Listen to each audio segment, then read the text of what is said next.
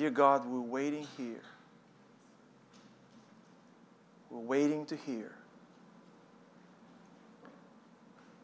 Come, Holy Spirit, speak to our hearts.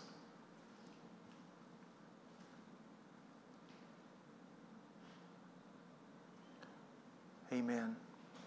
Amen. Well, good morning. Good morning. It's a day of test. We're testing this new mic, I guess, and I hope you hear me well. You do? That's perfect. That's perfect. But I have a little quiz for you. I know you guys do well on quizzes because you've proved it in the past. This one is going to be a little tougher. So let's see who's going to fail or who's not going to fail. I think it's going to be an easy one. But here it is. It's a serious question. Can you name one thing that we all as humans share in common?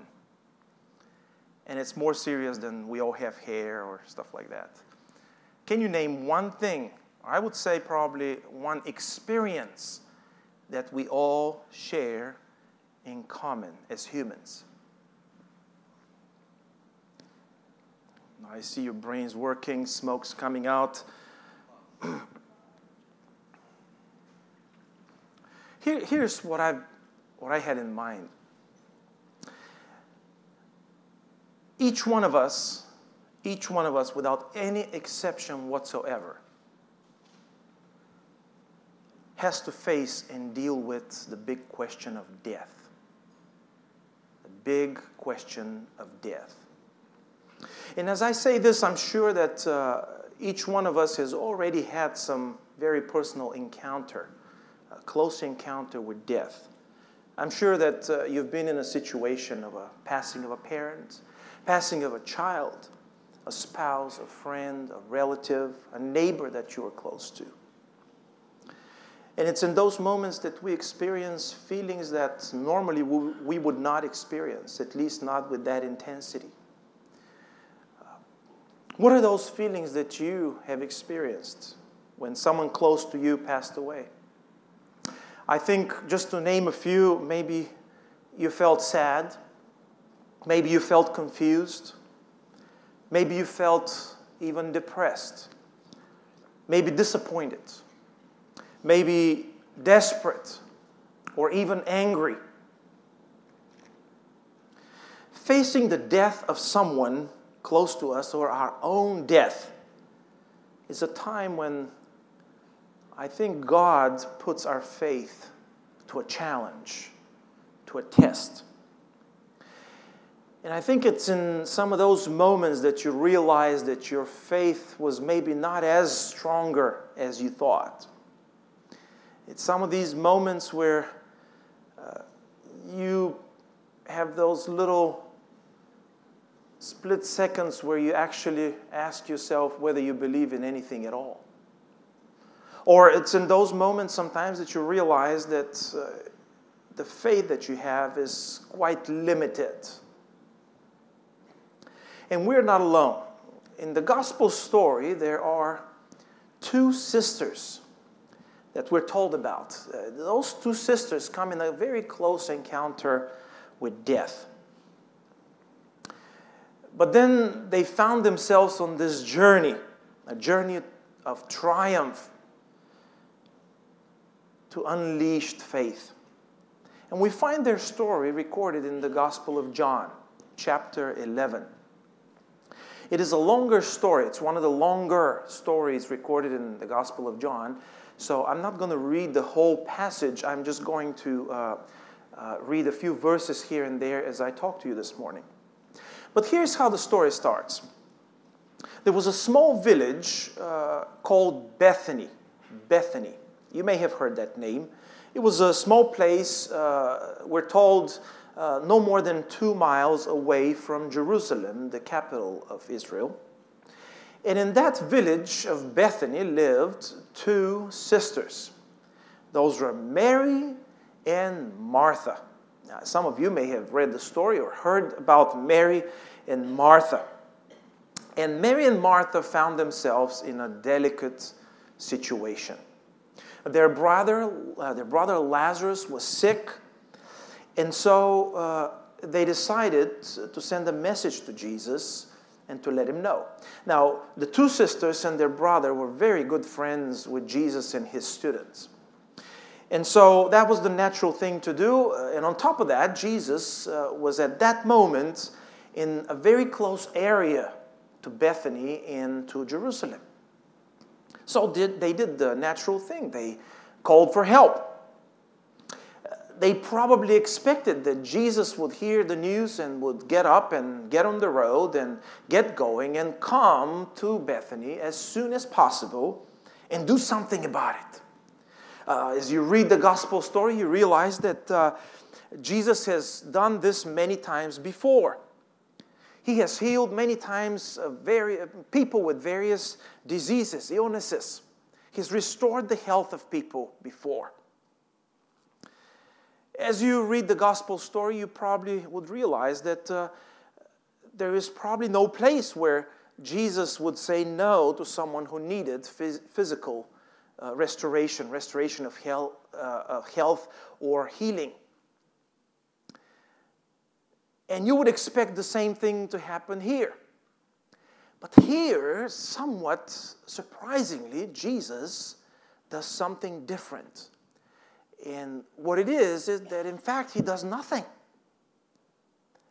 When he hears the news, he stays where he is and he lingers for a while before doing anything about it. In fact, the text tells us that he stayed at that place for 2 days. And finally, he tells his disciples that now is the time to go to Bethany and see what's going on there. You see, Jesus knows something before the disciples knew it. He knew something that the disciples were not aware of yet. And this was that Lazarus was already dead. It confused the disciples a little bit because when he talked to them, they got the wrong idea. Jesus has a way of talking to people. It's a little bit peculiar. It's specific. As you read through the Gospels, you realize that a lot of times people come with a question to Jesus and then leave with 2 questions on top of their question. People don't get always the exact answers they want to get from Jesus. He engages them in a different way than the rabbis and teachers of that time would do. And here, something very similar happens. He tells the disciples that Lazarus has fallen asleep. And of course, what they understand quite literally is that Lazarus is sleeping. Now, that's a good idea. When you're sick and you take some rest, normally, I'm told by doctors and nurses that can help you actually heal and get better. The disciples don't get it, but what Jesus is telling them is that he is asleep, which was just another way at the time to say that someone has passed away. And so Jesus finally has to be very, very clear with them. I think he has to be very clear with some of us sometimes, but he clarifies for them and tells them straightforwardly, plainly. He says, well, guys, Lazarus is dead. And then Jesus makes that one very interesting statement. It's a statement that I'm sure was pretty confusing for the disciples. But I got to admit, it's confusing to me as I read the story. Because this is not the thing you would expect him to say. He says to them, it's verse 14 and 15, he says, Lazarus has died, and for your sake, I'm glad that I was not there. And for your sake, I'm glad that I was not there. So that you may believe. So that you may believe. It is hard to grasp what would be such a good thing for someone to actually die and you could help and you didn't even go. And that's the confusing part. But obviously, Jesus had something in mind that the disciples were not aware of. And you see, you can never get ahead of God. Let's do something different this morning. Why don't you turn to someone who's sitting right beside you and tell them, you can never get ahead of God. And here's what I mean. I know you remember this one. Here's what I mean. You cannot outsmart God. You cannot outrun Him. Wherever you go, He's already there. You don't know the words you're going to say, but the Word of God tells us that God knows our words before we even verbalize. Even rappers who are so fast in speaking don't realize that God knew exactly what they're going to be rapping about. You cannot outgive God because He has a lot more to offer. You can never get ahead of God. And so, with this in your mind, we follow the story as the group gets to Bethany. They finally get there, and they learn that things are even worse. Not only has Lazarus died, but he's already been buried for 4 days. 4 days. You see, in the Jewish culture, their custom and their reality at the time, they would bury the person on the day of death. The funeral would be on the same day, and that's understandable. Today, we have all the technology and the gadgets and all the logistics to preserve a human body in a dead shape for days, for, I guess, like weeks and even months or longer. But at the time, that wasn't possible. So they would bury the person on the same day. That in itself meant that Lazarus has probably died while the messenger from Mary and Martha was on his way to Jesus initially. If he had been dead and buried for 4 days and Jesus was lingering for 2 days somewhere out there without coming, that adds up to around 4 days. I can only imagine the confusion in the disciples' minds. But I wish I could see what the confusion for Mary and Martha was. I wonder if they expected a little more from Jesus. Just a little more from Jesus.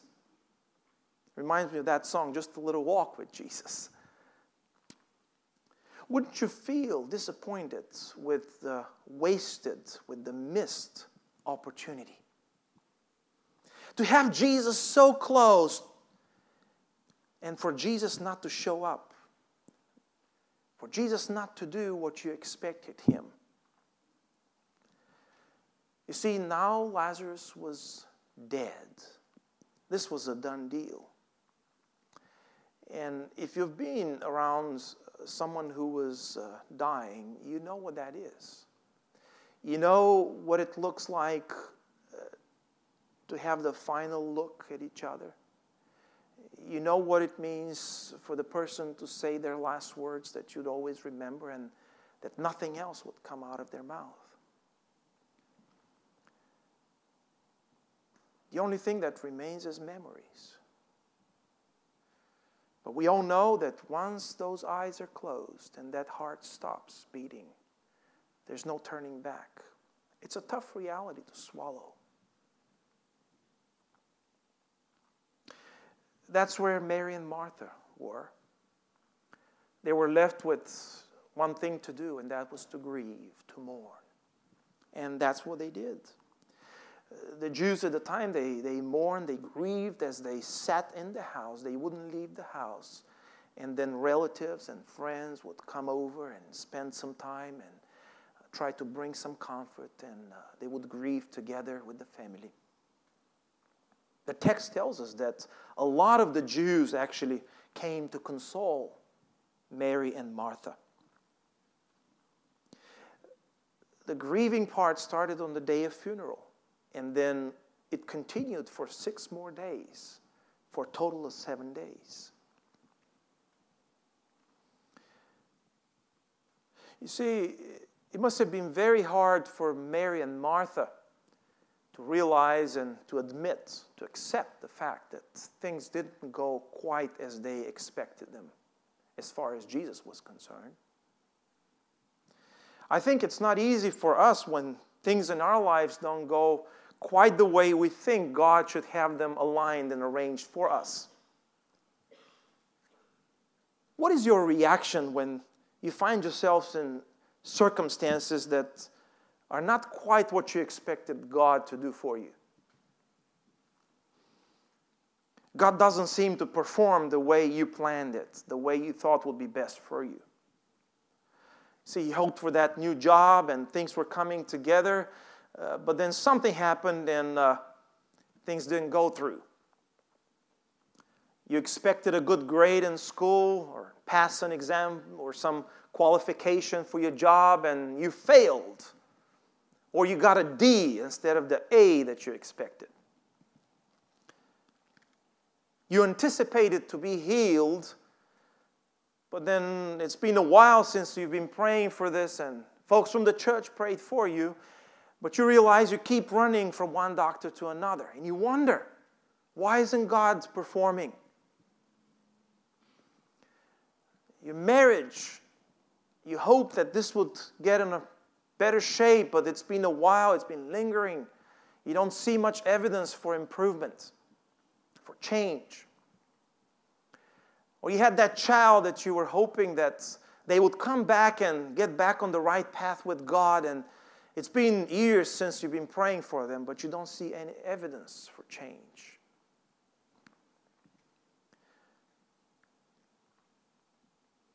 I can tell you what happens with me sometimes when I'm in situations when I don't see God acting, performing the way I would love Him to.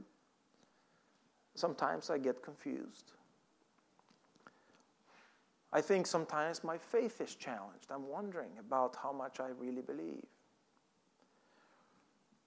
I wonder sometimes if God even hears my prayers. Anyone's been there? Sometimes I wonder if maybe God misunderstood what I wanted. Or maybe I misunderstood what God's will was. Sometimes I even worry that maybe I have sinned in a real bad way where that sin has distanced me from God. And now my circumstances might be the result of that. Remember that one time when I was desperately trying to apply to seminary. I knew I had a call from God. I knew I had to go. And things were starting to get on the right path. And everything seemed to be great. And then things got to a stop. Somehow there was an obstacle all the time I was trying to make the next step. And it made me wonder. I was wondering, what is this thing all about?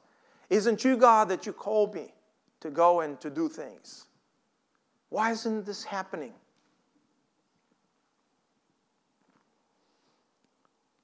You see, in those moments we can despair, we can linger in our faith, unless we realize that God has something in mind, that what's happening is just not random. When Jesus and His disciples finally get there, it's Martha who goes and meets them first. In fact, they stay outside of the village of Bethany, and most probably, the text doesn't tell us that, but we assume that they sent a messenger who ran to the house of Mary and Martha to let them know Jesus and His folks are outside the village. And so Jesus stays there, most probably to avoid gathering a big crowd around Him. If people knew He were there, they'd get together and that would make a lot of noise. Just as a reminder, this is a time in the life of Jesus where the opposition against Him is growing and growing and growing. It's actually dangerous for Him to go and be in those areas of Bethany and Jerusalem. Those self-righteous religious leaders are trying to devise schemes to figure out how to get rid of Jesus, how to kill Him. But Martha is the first who gets there. She goes there, she meets Jesus, and I think her reaction is so natural. What she says to Him is, I believe, what we would have said, the same thing. I would have said probably the exact same thing.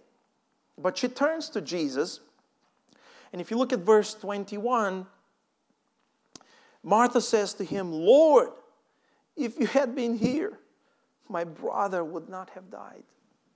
If you had been here, my brother would not have died.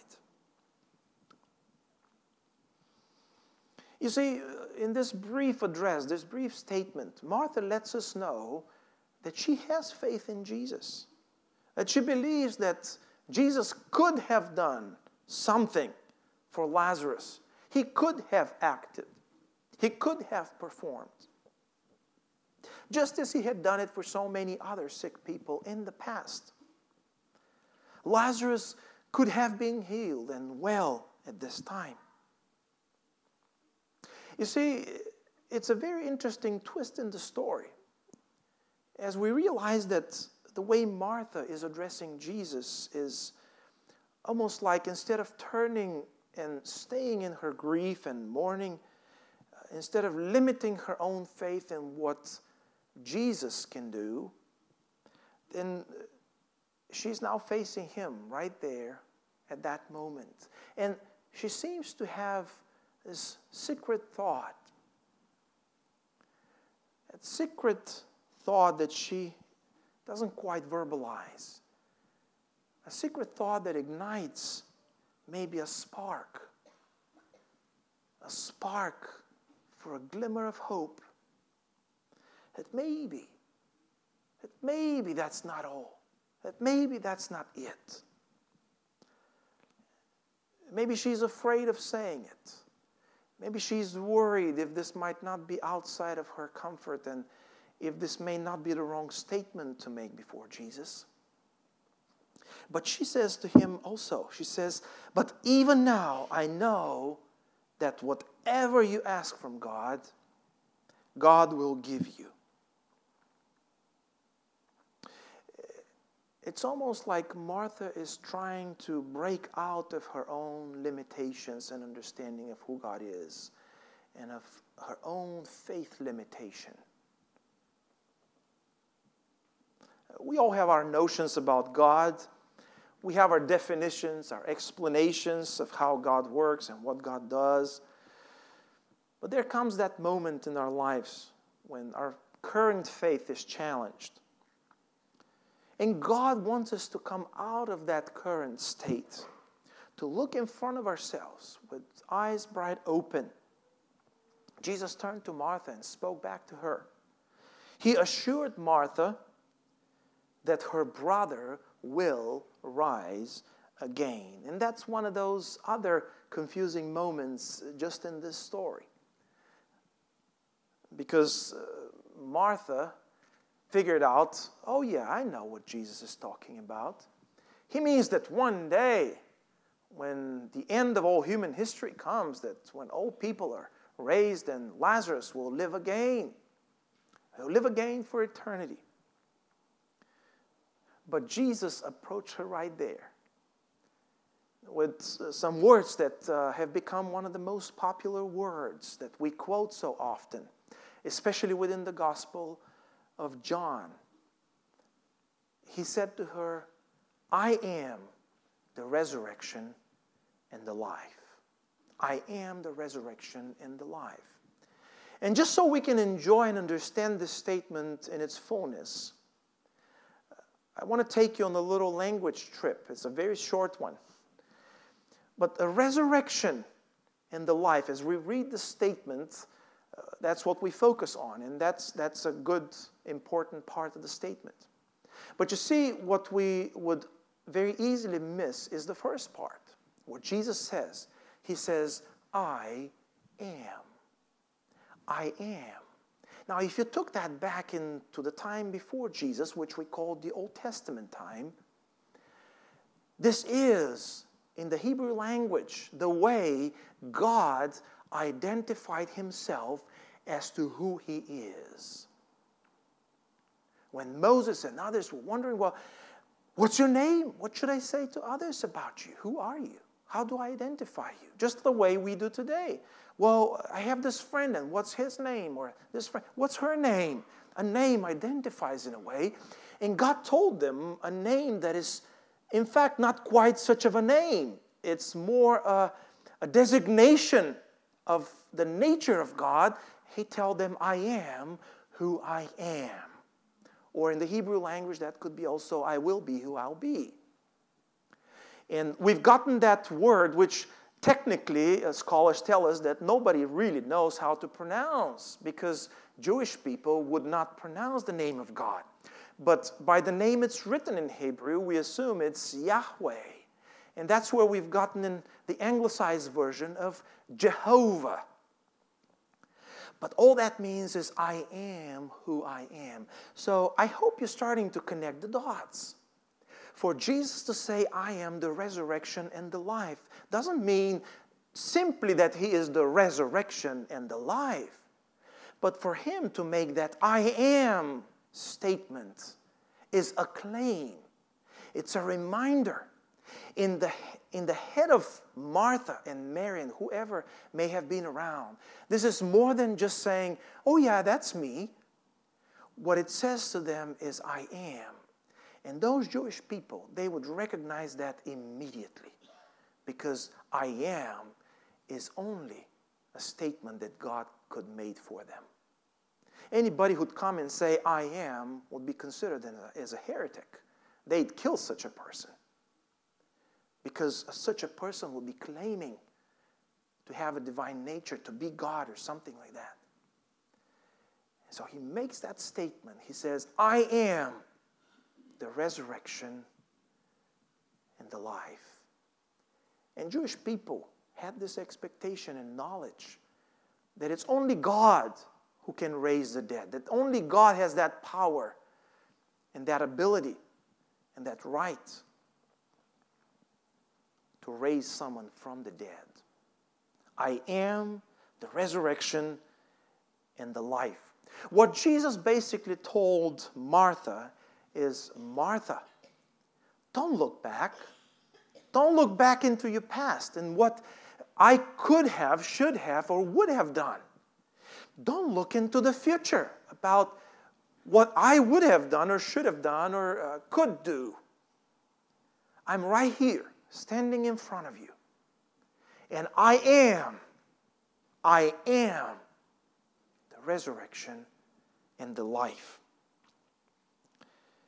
You see, God may allow for our faith to be challenged so He can expand our spiritual horizons, so He can solidify our faith,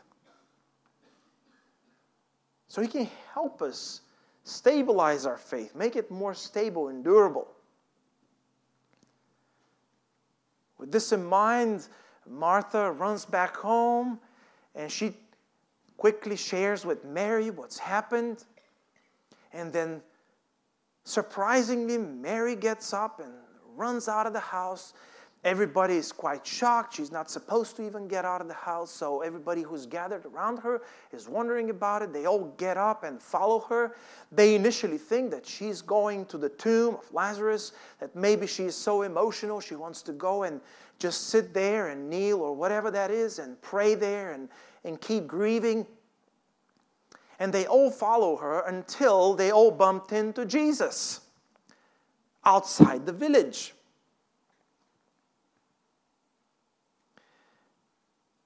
And it's interesting because the story somewhat repeats itself now that Mary has the opportunity to talk to Jesus.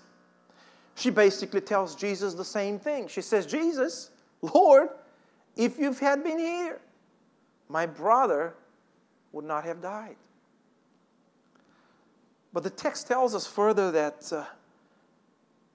Jesus was deeply moved in His spirit, and He was greatly troubled. These words describe very strong emotions. In the Greek language, we're told that those are the strongest possible terms. And you see, scholars wonder about this thing. Why was Jesus grieved? I remember in seminary, as part of one of my classes, we had an online forum that we participated, and The facilitator, I guess the teacher's assistant or fellow teacher, asked that question, and we went back and forth with all different possibilities. Why was Jesus so grieved? And something, it was because he was grieved. He was very sad, deeply touched because of the human condition, because of sin, because of the power of death itself. Others think that it was because the crowds did not quite believe in him and what he was able to do. That he was facing that opposition. Instead of people responding positively, they were responding negatively. Or could it be that he was also grieved because of Mary's and Martha's limited understanding and their limited faith? They did believe, they certainly believed that he could have done something for their brother while Lazarus was still alive. But now, in their limited faith and understanding, they probably saw death as a bigger issue than Jesus could actually deal with and handle. You see, God doesn't want you to stagnate and to remain where you are in your faith. He may allow for your faith to be challenged, to be tested in order to solidify it. Not only that, but He can provide signs and miracles to help expand our spiritual awareness and to unleash our faith.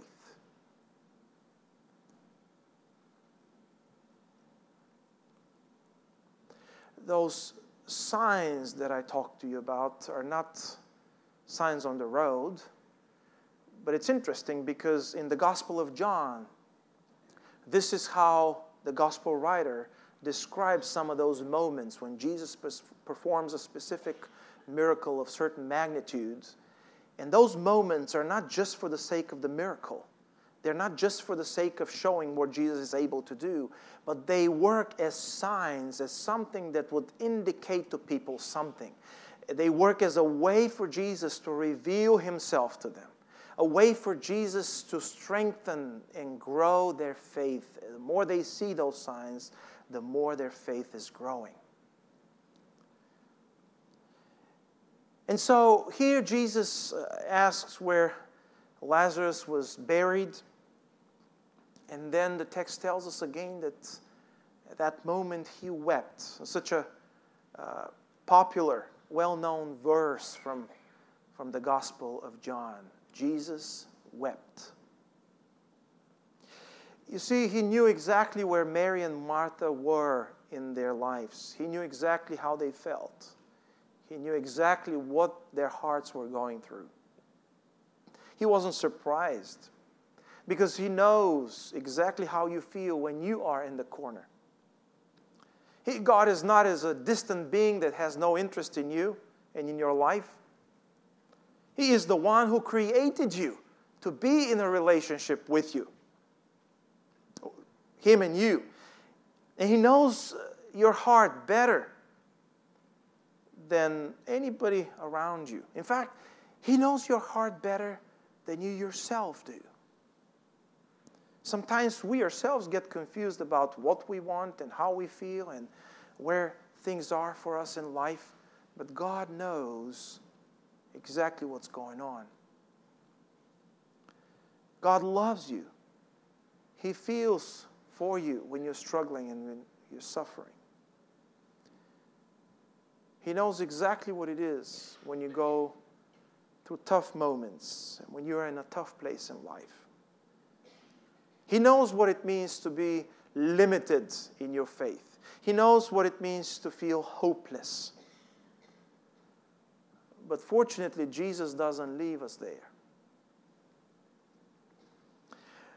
They finally get to the tomb of Lazarus, and then Jesus asks for the people to remove that stone that is covering the cave.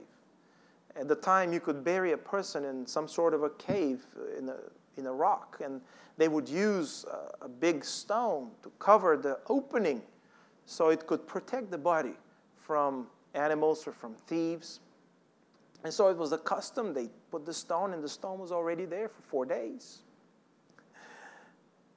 And I don't know how this sounds to you, but it was a bad idea. Maybe people expected that Jesus would go there and spend some time at the tomb, just as we do today. We'd go to the cemetery and we'd spend some time and we think and maybe we pray and we'd bring flowers. And maybe people expected Jesus to do something just like that, but nothing more. And so when he asked them to remove that stone, Martha, I should say, who was obviously creative and she had some sense about things, she realized that this was a very uncomfortable situation. It was a little embarrassing. And I can see her whispering to Jesus, reminding Jesus, well, Jesus, just a reminder, this guy, my brother, Lazarus, he's been dead for 4 days. He's been buried for 4 days.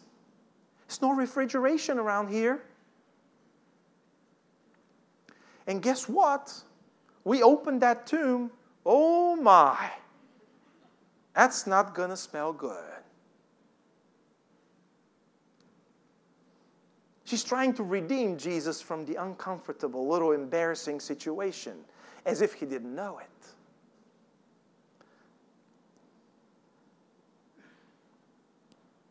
It didn't seem to bother Jesus, though. He simply reminded Martha to believe. He reminded her to believe. And so that stone was taken away, was moved away. And I can see all these people. I mean, Mary and Martha probably right in front of Jesus and around the students of Jesus, the disciples.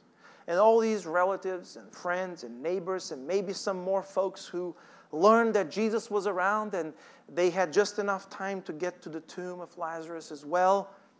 I can almost see them there, staring at Jesus, wondering, well, what's next? What else should we expect? Some probably thought he'd say some wise words or some teaching.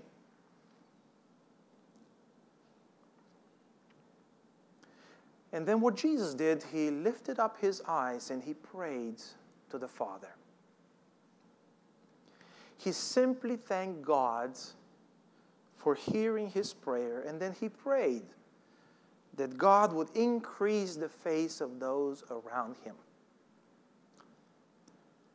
You see, a simple prayer will do.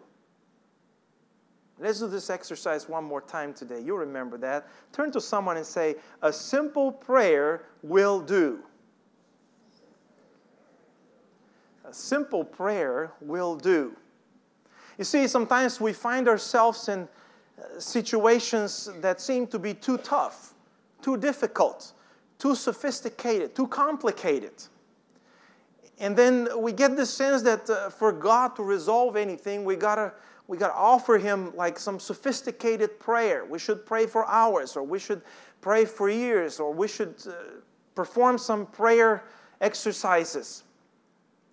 But Jesus gives us an example here. In fact, if you think about it, it's a very disproportionate example. His prayer was as simple as it could get, and as short as it could get. And it's absolutely disproportionate to what's going to happen as a result. A simple prayer will do. It will. You see, Jesus not only expected Mary and Martha to believe and trust in God, but he offered them his own example of trust in the Father. But Jesus didn't even stop there. He was ready to unleash their faith in a whole new way. His prayer was a preparation for action, because at that point, he turned to the tomb and in a loud voice, he said, "Lazarus, come out!" And again, I'm wondering what these people were thinking at that moment. Standing by Jesus. Somebody probably thought, this guy must be crazy. Lazarus been dead for 4 days and he's in the tomb. I can see that neighbor thinking, I used to know him before, but man, I've never seen somebody come out of a tomb 4 days after they were dead. I can see an uncle or an aunt say, well, I don't know about this. I'm not quite sure. I'm wondering what's going on through Mary and Martha's minds. But as we read the story, we realize that Lazarus comes out walking with his hands and feet still wrapped in those linen strips, just the way they used to bury the people at that time. You see, this was one of the most extraordinary signs that Jesus performed. It was no doubt the culmination of his earthly ministry. Right after that, he is arrested and he is crucified. But for Mary and for Martha, this must have been a turning point in their own spiritual journey. A turning point in their understanding, their grasp of who Jesus is. A turning point for their faith. It must have been also a demonstration of God's power in such a way that would help them increase their faith and trust in God. This morning, I would like to invite you to think of some of these signs in your life that God has performed that have helped you grow in your faith and learn how to trust Him more and more. I want to encourage you, as you continue on your spiritual journey, to consider those moments, even in the moments of adversity and struggle, even in the moments when your faith is tested, it's challenged, that you wouldn't waste the opportunity, because God wants to increase your faith. He wants to deepen your trust in Him. And nothing is a coincidence. I think the biggest sign that we experience, even as we celebrate still the resurrection of our Lord and Savior Jesus Christ, is the resurrection itself. As we continue celebrating Easter, maybe it's a good thing to continue celebrating Easter, not just on Easter Sunday and Easter week, but after Easter until next Easter. I wish we could live in that sign from God, the resurrection itself, the culmination of all human history, where death was conquered. It wasn't an obstacle that could hold God back from trying to do something.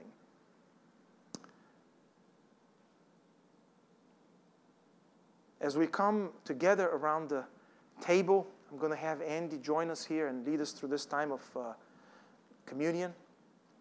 Let us think again about the sacrifice and the resurrection as well. A lot of times I think we stop at what Jesus did on the cross and we almost forget that there was a Sunday. And that on Sunday morning everything changed. You see, friends, the sacrifice on the cross would have meant nothing if Jesus did not rise from the dead. It would have been just a sacrifice. But now we have hope and we have life. He said, I am the resurrection and the life. Amen.